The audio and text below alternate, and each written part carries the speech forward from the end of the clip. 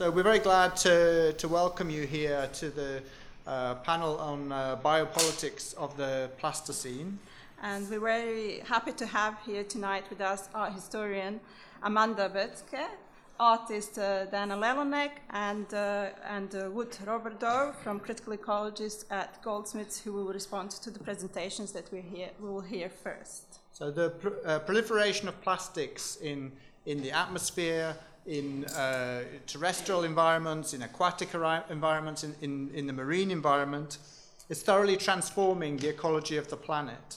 And for that reason, it's quite fair to say that we really are living in the age of the Plasticene, an era in Earth's history, perhaps seen as a sub-period of the Anthropocene that started in the 1950s and is stratigraphically marked in the depositional record of the Earth through new layers of plastic that are spreading increasingly over the Earth and over time.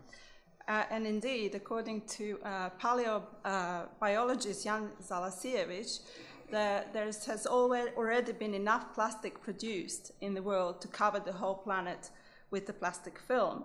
And in terms of geological records of the age of plastic, Amanda, in her book Plastic Capitalism, Contemporary Art and Drive to Waste, which we will hear about tonight, amongst many approaches to contemporary art and plastics, also discusses plastoglomerates, or the technofossils that have been first sighted on the Hawaiian beach in 2014 and have also been brought to critical light in a paper which was an interdisciplinary paper, and it's significantly co-authored by an oceanographer, a geologist, and an artist. And so what is more, when we think about microplastics, they're not just out there, they're also, we're drinking them through the water we drink, we're eating them in our food, we're breathing them through the air, and in a way we've all become plastivores, just like the albatross, which is one of the most voracious plastivores on the planet, or the North Sea gulls, each of which has on average, as they've recently discovered, around 30 pieces of plastic in its gut. And when Rachel Carson wrote her Silent Spring in 1962, a book which is now widely considered as one of the first books on modern environmental sciences, and she addressed the effects of chemicals on the ecosystems.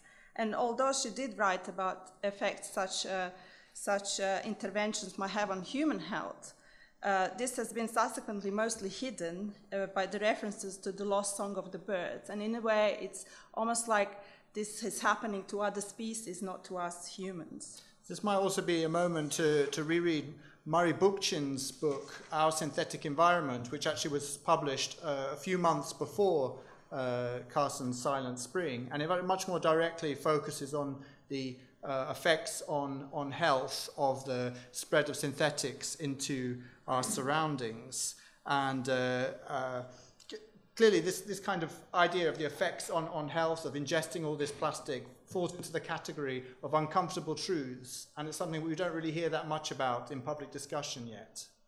And now, this period when the books were published, the post-war period of then bipolar world, when these books came out, when they were published, this was the era of unlimited possibilities of the new materials, which figured strongly in social and political imagination.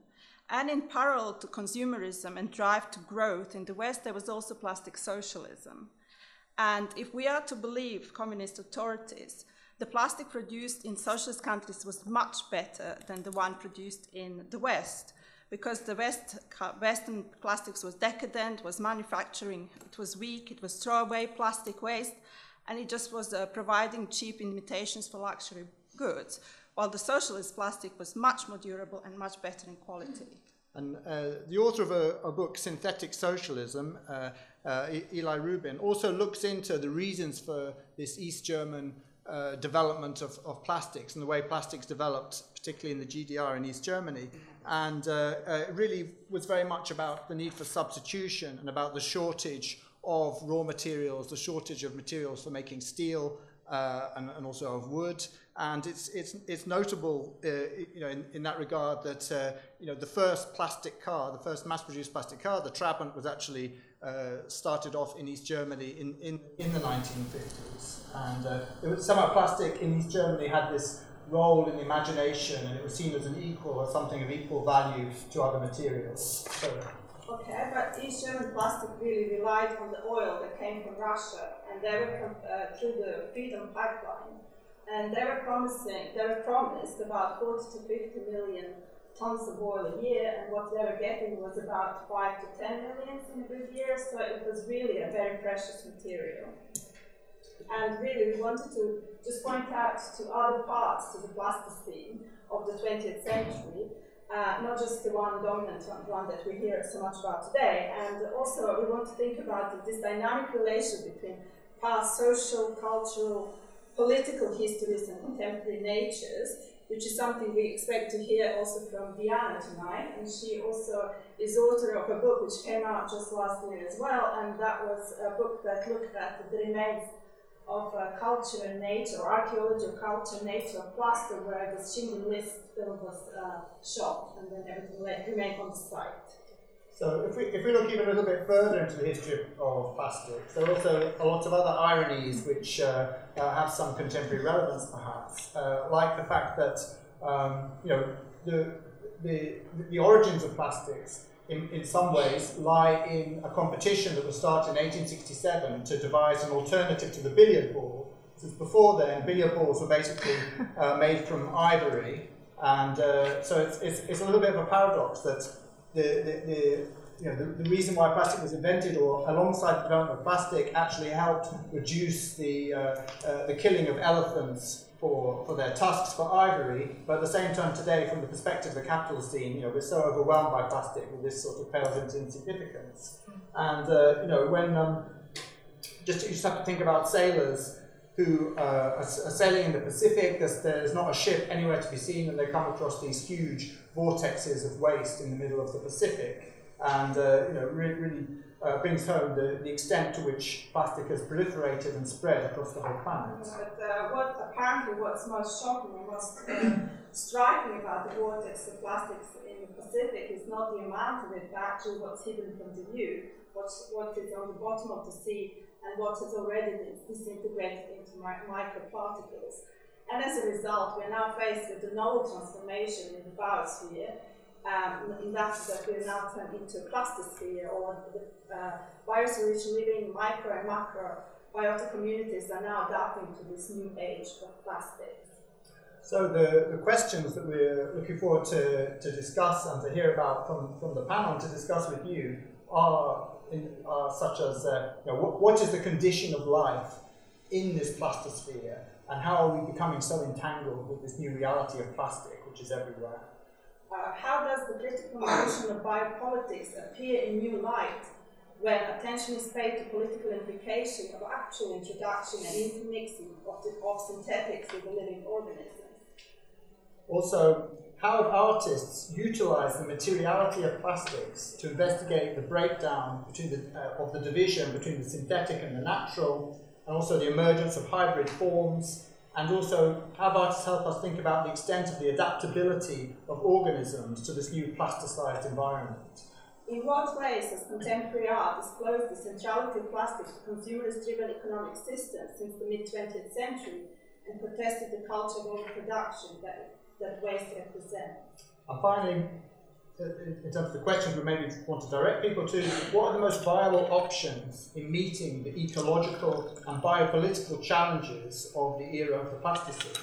These are some of the questions that we hope to get some ideas about from tonight's panel, but before we start with the presentations, we just want to say a few words about the reception, which is not happening at the back of the room as usual, but actually going to walk to Arts Catalyst, which is a short distance from UCL. And we want to say a big thank you to Arts Catalyst for hosting our Arts Catalyst. Is a prominent arts organization that works at the intersection of arts, science and ecology. And just a few months more is with us in London, and they're moving to Sheffield, so we're very grateful about them hosting. Great game for Sheffield, and not so lost the area around here. But so in preparation for the event, we also visited Diana Lelonek in her studio in Warsaw, and we're very impressed by her work and diversity of her practice. But also, she told us about the melting party that she organised in the Basel Kunsthalle just last October, based around various things with herbs that have been found in melting glaciers, and also in the site that she works a lot with, the lignite coal mine site in central Poland, that she also has another very interesting project on. And we had the idea of trying to do something on those lines here, which we'll be doing at Arts Catalyst, and so she's prepared a new catastrophic menu, which also includes plants from London, from a brownfield site, polluted brownfield site in London, which is now the Phytology Bethnal Green Nature Reserve. And so we also, he's not here right now, we also want to thank Michael Smythe for his assistance to help the curator of that space in providing us with, and providing Diana with herbs to create this new brownfield brew for us tonight. Okay, I think it's time to introduce our first speaker. So, Amanda Boetzkes is Professor of Contemporary Art History and Theory at the University of Guelph. Her research focuses on the aesthetics and ethics of art as they intersect with ecology and visual technologies in the late 20th century and the early 21st century. She's the author of Plastic Capitalism, Contemporary Art and the Drive to Waste, MIT Press 2019, as well as The Ethics of Earth Art, University of Minnesota Press 2010, and also co-editor of Heidegger and the Work of Art History, Ashgate Press 2014. Her current project, Ecologicity, Vision and the Art for the World to Come, considers modes of visualizing environments with a special focus on Arctic landscapes. So, over to you, Amanda. Thank you. Let's see if I can make it.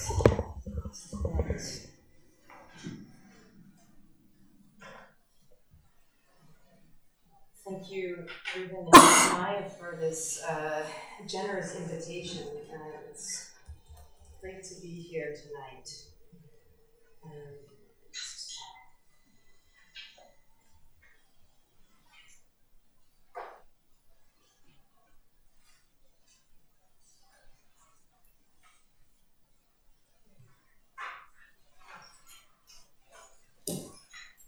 Okay. So in what follows, I want to consider some aspects of plastics' expressivity and dimensionality, with a view to thinking through how plastic behaves not just as a technologically complex material or as an economic agent, but as an aesthetic one as well, which is to say that it operates on the planet aesthetically as a mediation of our perception of the planetary condition in and through our processes of visual projection and recursive introjection. To my mind, it's important that we maintain a thinking about the aesthetic operations of both art and plastic together. And that is without defecting to a purely technological analysis, which I think can sometimes be a bit of a gravitational pull. So I want to run through a set of propositions that set up plastics, aesthetics, and technological mediation into conversation, and ideally into conflict and differentiation. First, that plastic is a planetary topology that conditions the future. Second, we might think of plastic's geological agency in terms of what Astrida Neimanis calls post-human gestationality, a heterogeneous reproduction of the human that integrates with the planet. Third, the ways we envision and perceive plastic are integral to its gestation. Our perception is an operation of superjection. We become subjects in the ways we project and introject images. Plastic becomes visible in and through our reactions to it. These reactions are in turn integral to plastic's gestation. So this situation gives rise to the statement, reaction becomes reality. And finally, we might consider with art how to become indifferent to plastic reactions. So I want to start by considering the extent to which plastic forecloses futures under the pretense of disposability. Australian cultural theorist Gay Hawkins studies plastic topologically in order to show how it acts as both an economic agent and a cultural schema. So its permeation and contamination of the environment is a function of its design as a disposable substance that paradoxically can't be eliminated. It exists as an incorporated waste, a waste that returns in ever more recalcitrant forms. Hawkins argues that plastic must be understood through its patterns of emergent causation, which is to say her focus is on how plastic evolved through processes of chemical refinement that inform its production, and in the ways this refinement transformed relations, both social and ecological, as it interpenetrated global and planetary systems.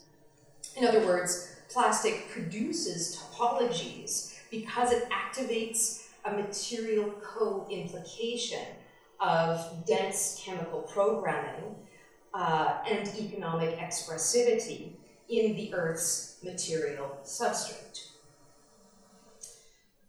At a key moment in the development of plastics, Roland Barthes described plastic in the following way.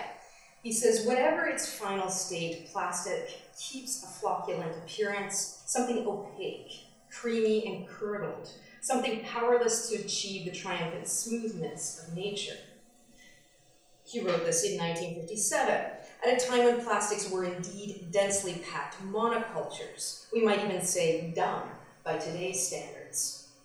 But as Hawkins charts, plastic became an increasingly informed material whose chemical makeup was enriched as it was developed to fulfill the demand to be cheap, available, sanitary, light, durable, and expendable.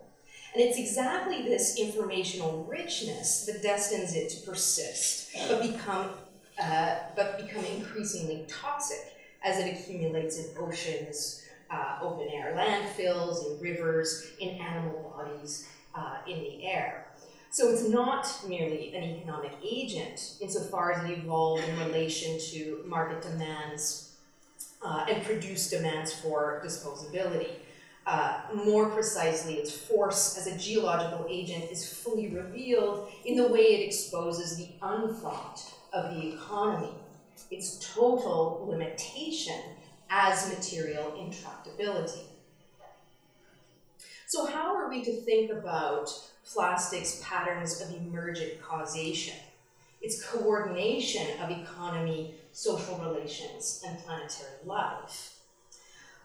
In her analysis of the figuration of bodies of water, Astrida Neimanis develops the concept of post-human gestationality. To think of our bodies as bodies of water that are inseparable from global water, from other species that are also bodies of water, and from future bodies of water, is to alter our accepted cartographies of space, time, and movement. To consider the post-human body as a body of water is more than just to understand the confluence between bodies then. It's to understand that the logic of bodily water is gestational, giving rise to new lives and new forms of life that are never fully knowable. This gestationality suggests that our bodies and planetary bodies span materialities in common across the ontological differences between those who are imbricated in them. So while post-human gestationality is an embodied condition, it also tells us how our forms of material production and reproduction exceed the biopolitical regime and transition us into spatio-temporalities of the geological, or the term I prefer right now, the planetary. However, post-human gestationality, and I would specify for us today plastic gestationality, is akin to what Stacey Alamo describes as a transcorporeal state of commingled flesh shared with non-living and often toxic material agents as well, such as, of course, plastics, but also heavy metals and other poisonous free-floating elements.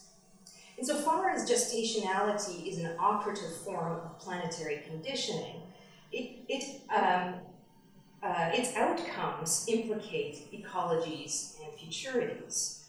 Alamo vividly describes the contemporary moment as an incubation of transforming material agency, changes in the atmosphere and climate, ocean acidification, and the flooding of the environment with thousands of xenobiotic chemicals. We therefore uphold unstable bodily parameters within a vast genomic soup. That's her phrase. What better example of transformational transcorporeality, for better or for worse, utopian or dystopian, than plastics gestation? But I want to keep with a concern for vision. Processes of envisioning and ultimately the disposition of our perspective. Our situatedness within the dilemmas of a plastic condition begs the question, how do we envision in and through operations of plastic gestationality? In her analysis of the monitoring of the Pacific garbage patch, aka the plastic gyre, one of many plastic gyres, Jennifer Gabrice argues that sensing technologies have become an integral part of a mobile and traveling society of objects forged by the aggregation of organic and inorganic materials in the ocean gyres. Scientific speculation, therefore, occurs in a processual system in which it informs the ocean environment alongside plastic garbage and other debris as much as it extracts information. Geospeculation here is a sensing practice that concretes in a nexus of materialities, including plastic, to formulate a scaffolding by which it makes sense of the environment. In other words, the ways we take consciousness of the planetary condition, our visualization of it, becomes a mediating condition itself. Our processes of perception and perceiving perception engage the commingling of matter across ontological categories. Sensing technologies body outward and integrate themselves into planetary processes. In turn, they produce embodied recursions and introjections in perception as we relay information and informed imaging back into our discourses. Gabrice approaches this phenomenon from the perspective of the aggregated objects that move as geoassemblages, what she calls via Whitehead the society of objects. But insofar as perception is bidirectional, projecting into the environment and introjecting back into the human world of perception, we might also question how images concrete in perception and what happens to them once they do. I would suggest, by way of provocation, that the gestationality of plastic entails the production of a society of images that informs collective perception, and that the emergence of a planetary consciousness is experienced in and through that society of images. More strongly, if we're perceiving by way of geoassemblages, of bidirectional images, imaging systems that terraform even as they inform perception, this is to suggest that images exert human perception as a planetary reality, and that the planet also perceives, or at least receives, the human geoassemblages of perception. It therefore becomes crucial to consider the intentionality of such societies of images and the collective perceptual affordances they generate. Elsewhere, I argue that ecological perception entails a circuitry across ecosystemic scales, from the human visual system, which includes the optical organs, the neurological system in which they're implicated, practices of representation, and phenotypic changes that occur in response to the environment. In short, that art cultivates a way of seeing ecologically within vision through its representational practices. It attunes the visual system to its own environmental projections and interjections. To better understand that bidirectional movement, I turn to the concept of affordance, as defined by cognitive psychologist James J. Gibson. Gibson situated perception environmentally, arguing that exteroperception is accompanied by proprioception, that to perceive the world is to co-perceive oneself. The activity of perception as a being moves through the environment is not a distortion or individual interpretation of the objectivity of the world, but rather a spanning of subjectivity and objectivity. This image of a Swiss Army knife serves as both an example and a counterexample of Gibson's understanding of the human perceptual system and its ways of gleaning environmental affordances. On the one hand, humans possess sophisticated perceptual organs. On the other hand, however, these organs do not instrumentalize the environment in the manner of a tool that shapes. Rather, they are sensitized extractors of information from energetic stimuli. Our sensory instruments, including the eye, are not what we think if we assume that they carve or extract out information. Rather, they exert themselves into the environment in such a way as to distill information in relation to the stimulation they project into the environment. Perception combines a flux of stimulation and the invariant structure of the environment combined. This understanding of the objective environment of subjective perception is what allows the individual subject to exceed its own subjective perception. It's in this vein that Whitehead considers the subject processually in relation to the environment. The subject emerges as what he calls a superject, as it proceeds through it in the pursuit of its own fulfillment. The subject strives to actualize itself in its movement. Its fulfillment is therefore always premised on its own unlimitation into the environment and the return of its perception into its being.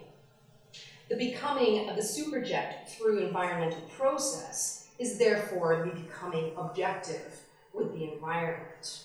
The superject is the totality of the procession into the environment and the introjection of that environment as perception.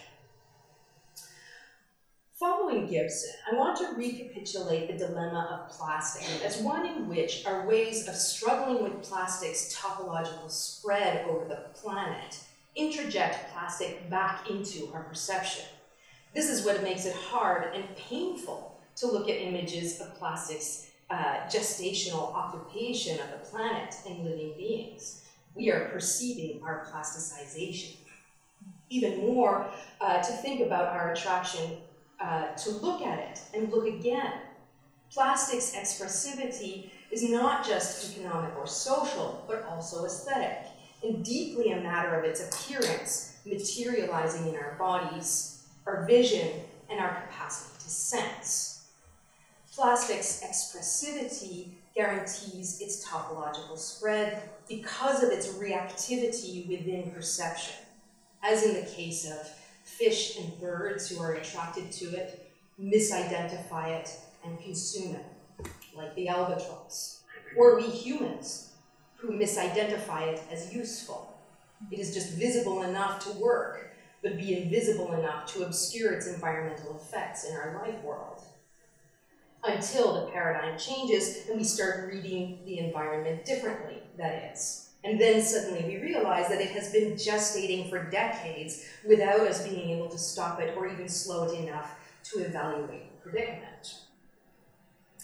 I want to return to the thought that plastic not only embodies its economic value, the essence of its economic value in disposability, but developed that quality so thoroughly that it reversed its own terms. It became so disposable, it changed scale. And now it has interpenetrated the planet and has become a more fundamental recurrence. Plastic, therefore, expresses the economy as a consuming vector. In its eternal returns, it shows us something of its very logic. It not only stands for a new achievement emerging from the capitalist drive that spurred its development, but retroactively and quite uncontrollably informed that drive as plastic in and of itself. In other words, plastic is an economic expression that expresses itself as the self-voiding of the economy into the ecological. Here is where I'd like to pause on the notion of expression. It would be fair to say, I think, that plastic is both expression, as we commonly think of it, a kind of spatial movement from the inner to the outer, from the economic system to its consumers and out to the planet, a communication of the economic system to planetary systems. And it is also the unthought antithesis of expression, pure reaction with no content, and no defined spatio-temporal destination, only informational coordinates and force. As in the case of a chemical reaction, the catalytic movement is not so much intentional and responsive as it is encompassing and substantively irreversible. Whereas an expression might be subject to interpretation. What does this mean? A reaction is held to the basic mechanics of pure stimulus. A reaction becomes an indomitable reality. What we see from art, it seems to me, is a situating of plastic at that very fine split between its economic expression and its anarchical chain of reactions into subjective, social, biological, and geological terrains.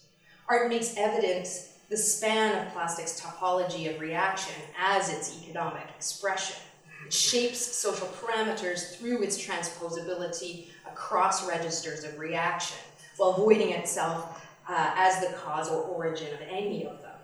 The virtuosic chemical reactions that produce today's plastic induce allergic reactions, say asthma caused by carbon-based and chemical air pollutions, emotional reactions, climate change panic and or denial, affective reactions, hollow affects, mimetic repetitions, or aesthetic reaction, the replication of plastic as a medium of representation.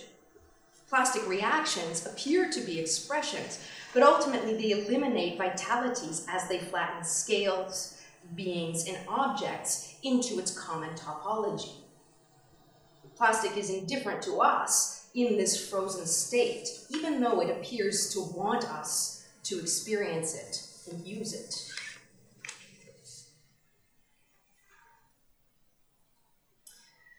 In his series Murmurations, Ephemeral Plastic Sculptures, French artist Alain Delorme constructs digitally manipulated photographs of multitudes of plastic bags that are carried by the wind into cloud formations that emulate the protension, intention, and distension of a murmuration of starlings. The photographs capture the uncanny reality of plastic's topological spread into the air, life, climate, atmosphere. It does so by situating plastic and its chain of associations in aesthetic terms, in its appearance against colorful skies, especially sunrises and sunsets, dawns and dusks. The images have lost their ground. Their perspective has lifted off and is suspended so that only the tops of buildings, public monuments, the tips of wind turbines, factories, and power lines are visible. Thus, plastic's ubiquity registers as a rhythmic but seemingly automated play of petrochemical objects bound up in fluxes of air. Delorme describes his process of digital manipulation as a plastic surgery of the image. This technique is especially noticeable in his series Little Dolls, which was inspired by the American TV show Miss Beauty Children. Each photograph followed the same template: a little girl, a cake, brightly colored icing, and the presence of a parent. Delorme tampers with the girls' portraits by remodeling their noses, recoloring their eyes, reproportioning and standardizing their features, and at the same time trying to preserve a sense of childish innocence. The result is a curious amalgam of the digital projection of a real face that blends American ideals of adult femininity and childishness. At stake in Delorme's practice is a reconfiguration of the conflicts between an individual subject and its plastic contortions, between a singularity and its redeployment as a reactive multiple, between the plasticity of form and the bluntness of its artifice. The beautiful formations of starlings testify to the invasion of natural life by an outbreak of plastic. The plastic bags do not have the flocculent neon appearance of 1950s commercial plastics. The plastic bags, instead they are shadowy, nearly transparent, only becoming noticeable as they aggregate into a set of black dots against the sky. The artificiality of plastic has been propelled from the objects of the 50s to the pinks, peaches, yellows, and bright blues of the sky itself. Plastic has become dispersed into a generalized ethos, in the air as a surrounding condition. But in the image, it becomes visible in and as these plastic bodies that are overtaken and moved by the force of its sense effects. Plastic's origin in oil infrastructure is visible only peripherally as the intimation of a refinery smokestack at the margins of the image that poses a formal homology to the cloud of plastic starlings. There is another intimation of a technological response to environmental problems in the reference to the wind farm, but neither reference to technological infrastructure changes the gambit of the plastic bag. It has become its own self-organizing entity. If we were to repitch the dilemma of plastic in terms of its indifference to human worlds as it becomes a recalcitrant material, to a question of our differencing ourselves from it, then we might do so by way of a rethinking of its aesthetic dimensionality. While plastic emerges and spreads reactively in an absence of consciousness, so to speak, we can nonetheless short-circuit its reactive feedback loop and respond to its sense effects indifferently, in our vital bodily difference to it, but also as aesthetic disposition, indifferently. Not to be taken up in an environmental panic, but rather to take hold of its environmental gestationality. By way of conclusion, then, I want to situate a difference between two plastic scenarios. The first, a photographic series called Zatsuran, by Japanese photographer Haruhiko Kawaguchi. Kawaguchi shrink wraps couples in tense positions, surrounded by their favorite commodities, be they records, toys, wine bottles, or music equipment like guitars or keyboards. In effect, the couples have become fused together with their objects as the premise for an ideal portrait in which the couple is preserved in plastic forever. While the portraits are Buddhic in spirit, Kawaguchi speaks about how this is a representation of the feelings of love that bind people together. Plastic is thus an unseen, transparent, and fully materialized, affectively charged condition that encases people, shapes their personalities, sociality, and bodily postures. Instead of developing in complex responsiveness, as the concept of plasticity implies, the couple is held in an incubated state. The second scenario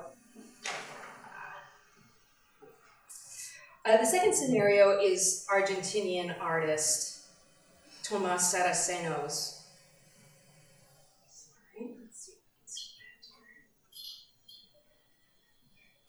On Space-Time Foam, a floating installation made of 3 layers of plastic film. I did it again. Okay. I'm in a feedback loop. If there's any illustration of that, it's this. Restarting. Okay. A floating installation made of 3 layers of plastic film that hang 20 meters above ground and are set at different air pressures to create levels of reflexive architectural space.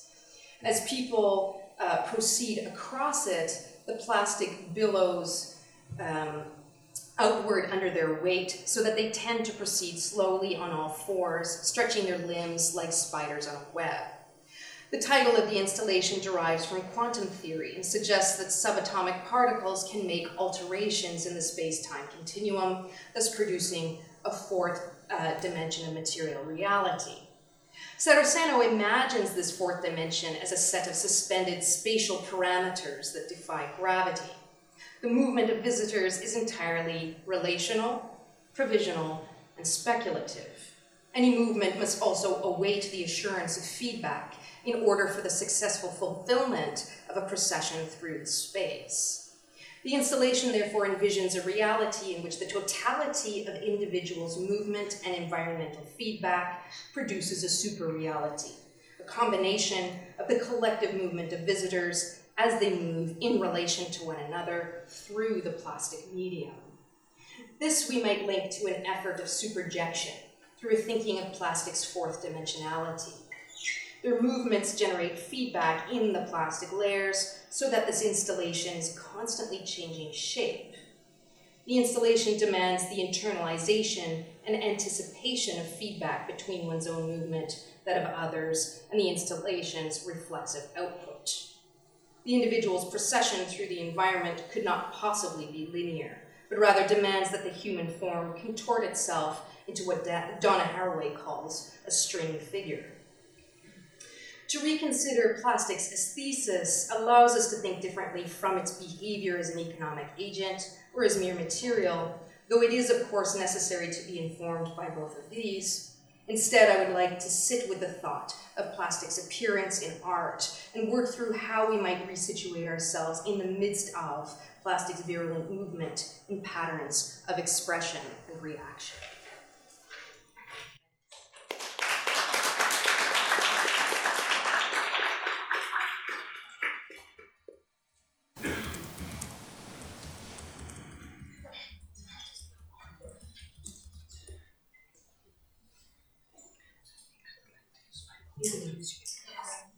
So while we're doing a good switch, I'd like to introduce Diana, who is our next speaker. Diana Lelonek graduated from the University of Art of Poznan, and she's working there on a PhD in interdisciplinary studies. Her work explores relations between human and other species, and projects have critical responses to the processes of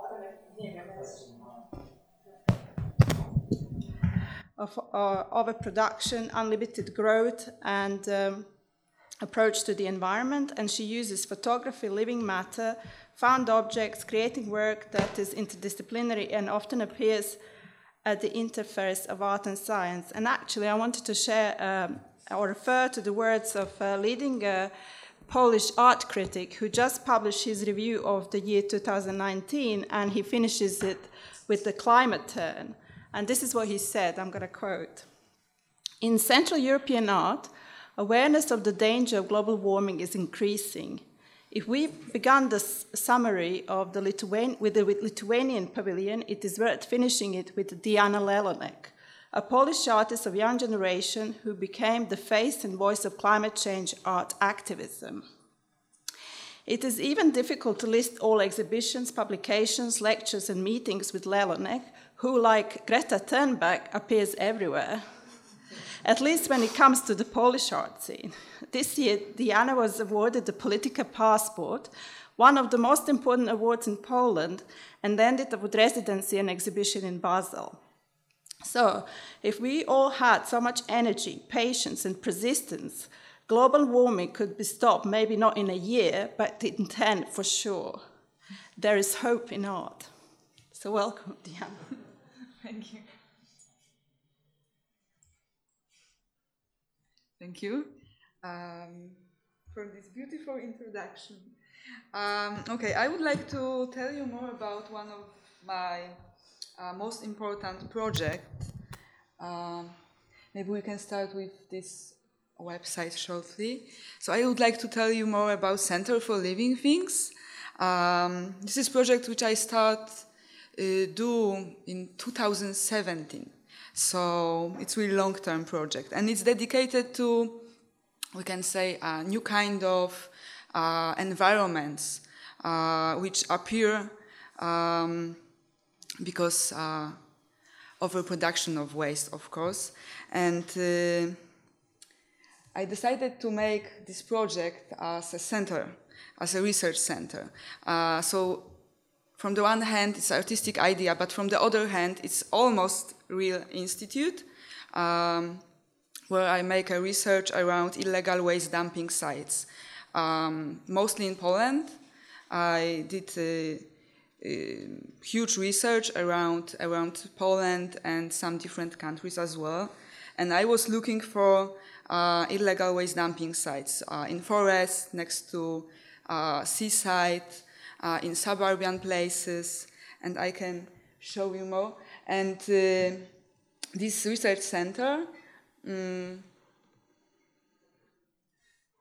has these 4 kind of activity.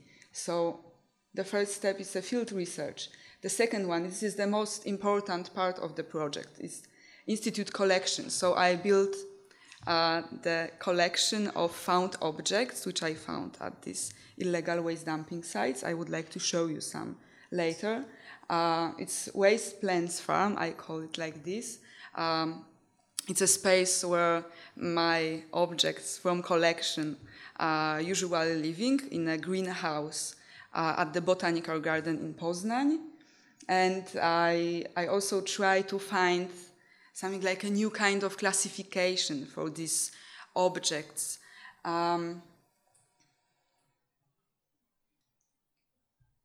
This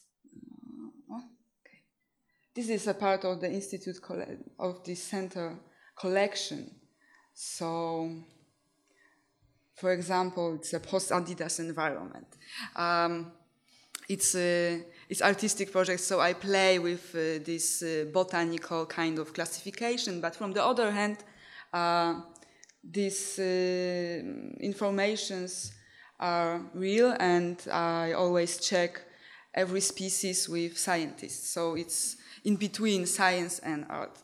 And I have collaboration with Botanical Garden in Poznań. This is the main site of the institute, of the Center for Living Things. It's the old greenhouse at the Botanical Garden in Poznań.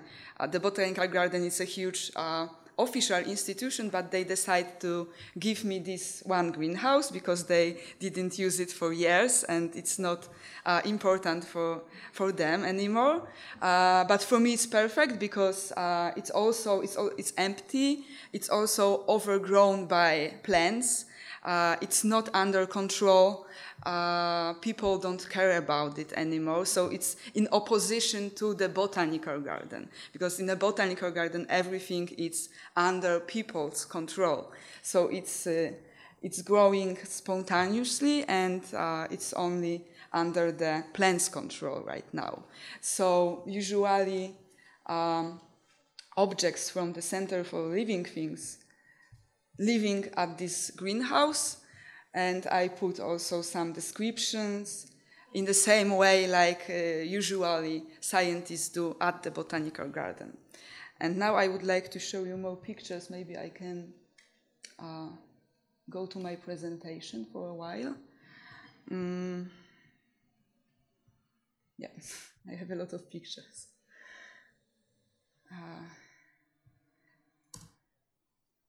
Okay. So I already talked about it. And if you Google Center for Living Things, if you write it using Google Maps, you can find some things which I upload, because usually when I do a field research, I also use Google's Street View app, and it's some photographs from spaces which I visited during my research. So, for example, this is the post-electronical habitat next to Warsaw, and here you can see it's really, because it looks like an artistic installation. Here it's a part of vacuum cleaners. Somebody just decided to left it there and put it in this way. It's really strange. Probably someone did there like illegal DIY recycling, because here it's a place after fire, and there was a lot of plastic everywhere, but only plastic. Every metal probably went somewhere, probably someone sold it. So it's like, I call it post-electronical habitat. So it's, of course, it's also really interesting to looking for the classification of it, how this waste start to make relations with plants, with mosses, with fungi, and with other species. And it's for me, it's the most interesting things. It's, for example, this is a part of old fridge covered by lichens and mosses. Yeah, and here you can see some part of the project. I decided also did a series of photographs to make a documentation of every object which I found. Because at the botanical garden they are still growing and they are still changing. So I decided also to make the documentation. So usually I do documentation like after I found something in the forest. So for example, this is a textile environment. It's a post-Guelph environment because it's based on old Guelph. And it's really interesting how these things, because they are not our things anymore, they are not things anymore, because it became something like in between nature and capitalistic overproduction. It's like a transgression between these two cycles, the circulation of living matter and the circulation of overproduction in a capitalistic system. So this is the most interesting for me, how these two circulations are connected together. And maybe we cannot say anymore that they are separate things. Yeah, and sometimes they are also brand. They have brand. Do you know Rama, maybe? And for me, it's also incredible that this kind of species can find a new function for this waste. So, no, in my opinion, Homo sapiens, we are only one species which can produce something which is unusable. So this mosses can find a new function for almost everything.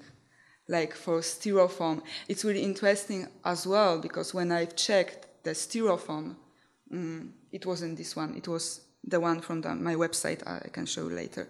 But when I've checked using microscope with the scientist, this kind of moss, we recognize that this kind of moss in the traditional classification, it's a moss which living on stones and rocks. So now they start to treat this styrofoam as a rock as well. So it's really, it's shoe environment with the wild strawberry. I found it in a forest 2 years ago, and it's still living at the botanical garden, and every year it has fruits. And even on a plastic bottle, they can live there, because when we put something in the forest and during long time, inside the bottle, some organic matter appear.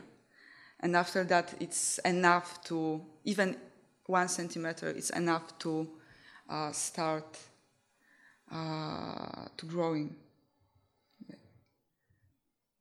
And this is, it's plastic form as well. But it looks like rotten wood, and it starts to have this kind of behavior as well. It starts to be a rotten wood for this kind of species. And I have some, you can see here, because I did also some macro photographs for my book. It's still on progress. It's not ready yet.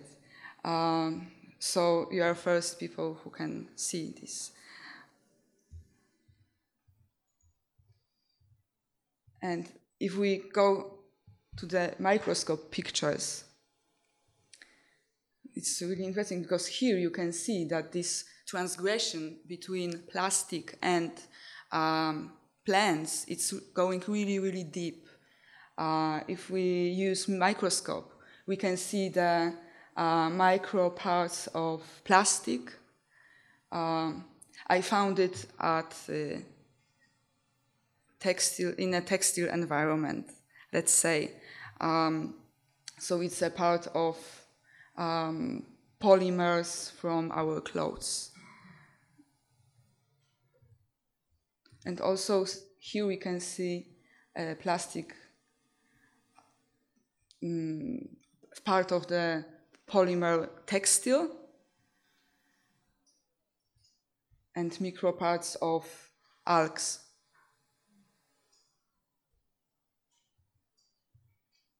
Yeah, and I decided to work with botanical garden because I also had an idea to put my collection officially to the botanical garden to make the idea was to make a new department, official department at the botanical garden dedicated to these post-waste environments.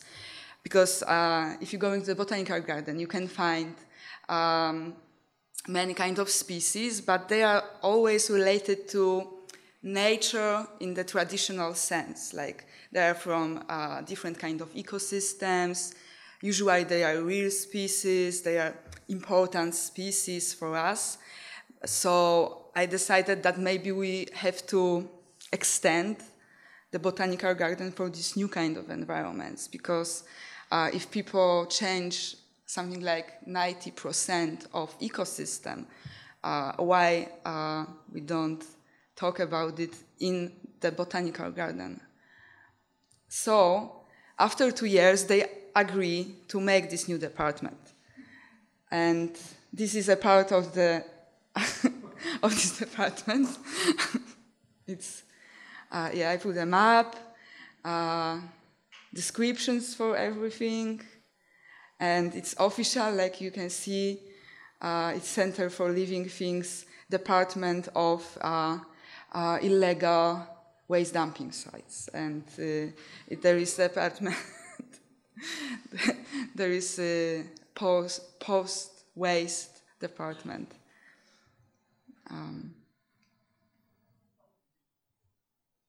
And I also show this project as an art project in galleries. I think, in my opinion, this is the most boring part of the project. Maybe not, but it's more like installation in the galleries. So I decided to show it also like in a museum, like in a natural history museum. So I use these museum cases with descriptions. Of course, with logo of the Center for Living Things, it's really important. So that's how I show it in the galleries usually. And I use also aquariums. They have special watering systems, so they can live inside for months. It's also to popularize this problem, because I can take a little part of these illegal wastelands into the aquarium, and then I can go to many spaces to show it to the people and talk about it. So this is a part of a textile environment which I found in a pine forest next to Warsaw. So it's called textile environment type pine forest. It's typical for pine forest.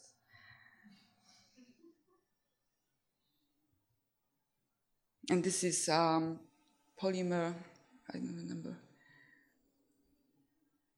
Here is description. Polymer and textile habitat, rail trackway type. Yeah, it's this all wasteland based on parts from the old cars. And it's also next to Warsaw.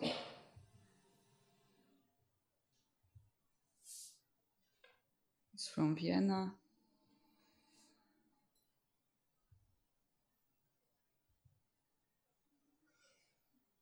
Yeah, this is post-carpet, let's say, habitat. Usually I use also special light to, because they are still living inside.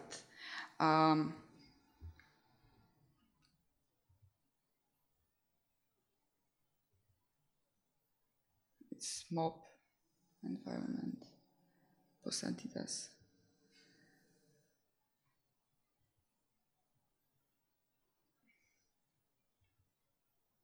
Okay. Maybe I can talk something more. I have more time. Or maybe question.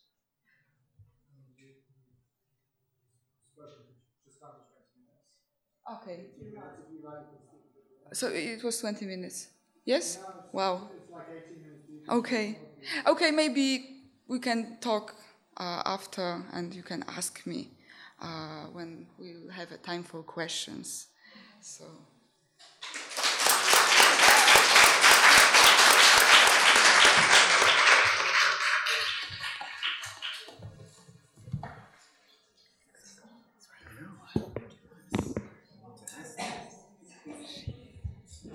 I think you must all be full of questions, and Diana has given us a little bit more time also to ask her to expand more about her work. But before that, we're very lucky to have Wood Roberdeau from the Critical Ecologies research stream at Goldsmiths University. Wood is a senior lecturer and head of visual cultures department at Goldsmiths, University of London. His work focuses on contemporary art within the wider environmental humanities and is informed by the spatial theme of dwelling, 20th century philosophy, and new forms of political eco-theory.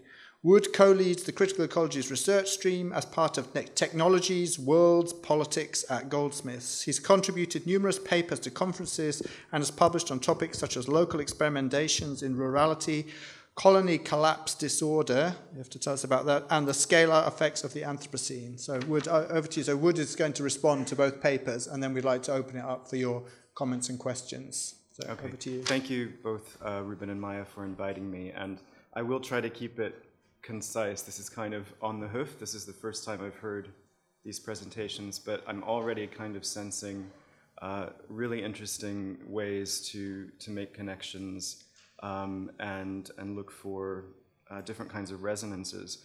And I thought while listening that it might be easiest in this response to kind of break down our discussion into maybe three categories. So I thought maybe we could revisit certainly the aesthetics of the Plasticene, but also the politics of the biopolitics, if that makes sense.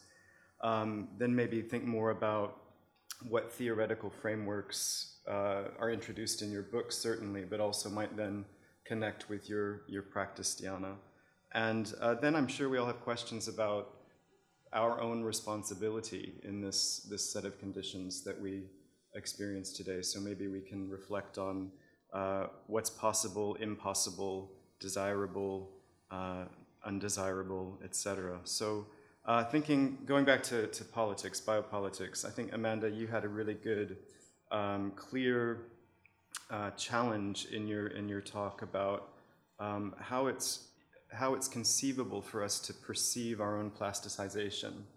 And I was, in preparation for tonight, kind of combing the internet, looking for very recent articles, and I was really surprised to find how what I did find became kind of representative of what we might think of as a volatility or an ambivalence that we might have to this material that we understand to be man-made, certainly, but also now kind of taking on a life or a non-life of its own. So just to say a couple of those examples were an article where it was revealed that in order to subsidize what is perceived to be a drop in fracking due to climate change politics in the US, more plastic is going to be produced by companies like ExxonMobil and Shell so as to find something to do with the excess of ethane that comes out of that fracking process. So there's a kind of answer to fracking with more plastic, which I thought was really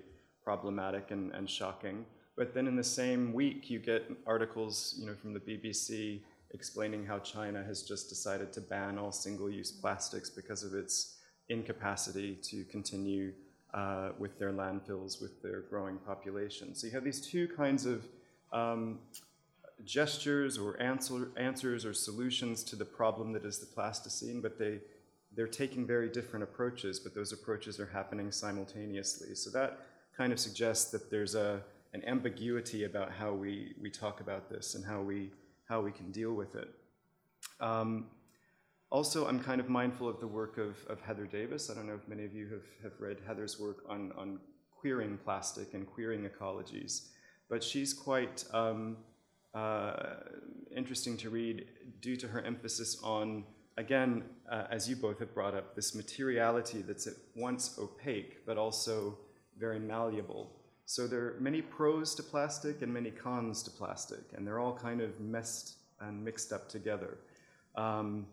So maybe that's something we can think about a bit more. Moving on, just because I'm aware of time, to maybe pulling out some theory. I might turn to you first, Amanda, if that's okay. Amanda's book, by the way, is a must-read. It gives you a kind of art historical trajectory, but it also grapples with quite a bit of philosophy that, to my mind, hasn't really been applied to eco-theory in this way before. So one of the things that you brought up in your talk had to do with envisioning and aestheticizing our set of conditions. And it made me kind of think of, in your book, how you write about a Hegelian point of view with regards to time and futurity. So Catherine Malibu is who you reference in her reading of Hegel. And the point that I wasn't aware of that I find completely compelling is that Malibu writes about Hegelian futurity in terms of plasticity. So this idea that we can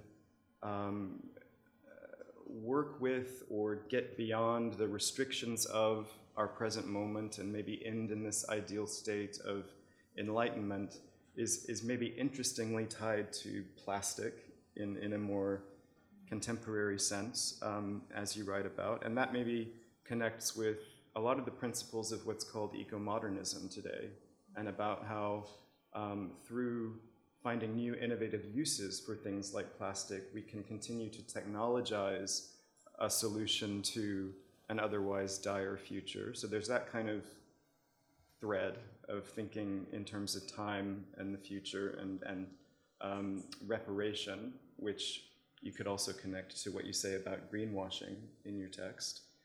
But then there's this really unexpected but amazing focus on Georges Bataille and expenditures of waste, and how I think this is maybe where your subtitle, Drive to Waste, comes from, because inherently as human beings, Bataille would argue, we're built to want to unravel ourselves, and so wasting whatever it happens to be, in this case it's a real kind of damaging material, it is part of anthropos, is part of being human.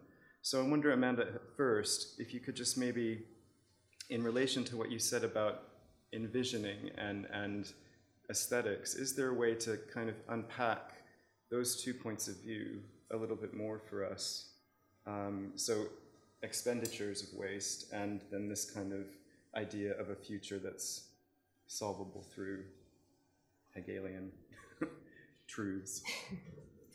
Big question, I'm sorry. I'm going to line it all up. I think I also want to respond to some of the points that you raise about the biopolitical too, and also to think about what Diana is doing is very much in line with the kind of queer plastic futures in many ways, because she's showing entities that actually exceed a kind of biopolitics. So I think, philosophically, one of the dilemmas that I kind of outline in my book is we think we waste, but we don't. We should waste. Waste would be a total expenditure of energy, or at least this is what Bataille would have us think. When Bataille struggles with Hegel, he's struggling with Hegel's plasticity. And so Malibu, when she takes up Hegel's plasticity or philosophical plasticity, she's dealing with the fact that Hegelian teleology is somehow inescapable, you know, and then she raises this other connotation, you know, in some ways plasticity is a certain kind of philosophical disposition, and in that way it's quite utopian. It's a kind of openness and movement of thinking. But then she also raises via Derrida, like the plasticity also has implications with plastic bombs, like explosives. Mm-hmm. And so she's like, okay, that's also implied in, or that could be raised in terms of the destructuration of thinking as its own operation, and that, of course, Derrida inherits from Bataille. That was kind of part of the lineage there. Mm-hmm. So Bataille is always like, but we can never get out. We can never get out of Hegelian's teleologies, and so it has to be a matter of a kind of expenditure of energy on another register, like right. Kind of non-thinking as thinking, or it's always abutting there. And so I think, and I think this is part of our struggle with plastics. Like plastics in their development, in their evolution, they are very utopian. We want them to do so many things, but when you raise this article, like, okay, we're looking at countries that are banning plastics, and companies that are increasing plastics, what we're producing is a kind of blind spot where there are going to be that means there will be no place for plastics. So our problems with plastics aren't just in their production. It is the fact that we produce them with ever more complexity, but it's also that we don't take care of them, and that's Gay Hawkins' argument. Yeah. That they're in the it's in the oceans, and now it's microplastics as well, and now it's it's in the air, and then there's this kind of, and that's what I mean. It's like the economy. We have these kind of limits, and then we're like, I can't think that anymore, and then you have these eruptions, like you realize on the ecological register. There are eruptions of plastic because we didn't account for it. So it's the fact that we don't account for it, that's how it starts to, that's the way in which plastic as this material recalcitrance actually exceeded our own plasticity, and it showed us our limitations and the limitations of economy, and that's what it does. And then I think we have a kind of recuperation, but also on a different register. I think what Diana's work is showing is, I would say, I mean, I'm quite compelled by Elizabeth Pavanelli's notion of geontopower, as opposed as kind of the new, a new term at the very end or limit of the biopolitical. So now we have to think in geological terms, but there are these geological forces too, and I think plastic is one of those. Mm-hmm. If we want to get at these spatio-temporal dimensions, we have to kind of invoke the geological.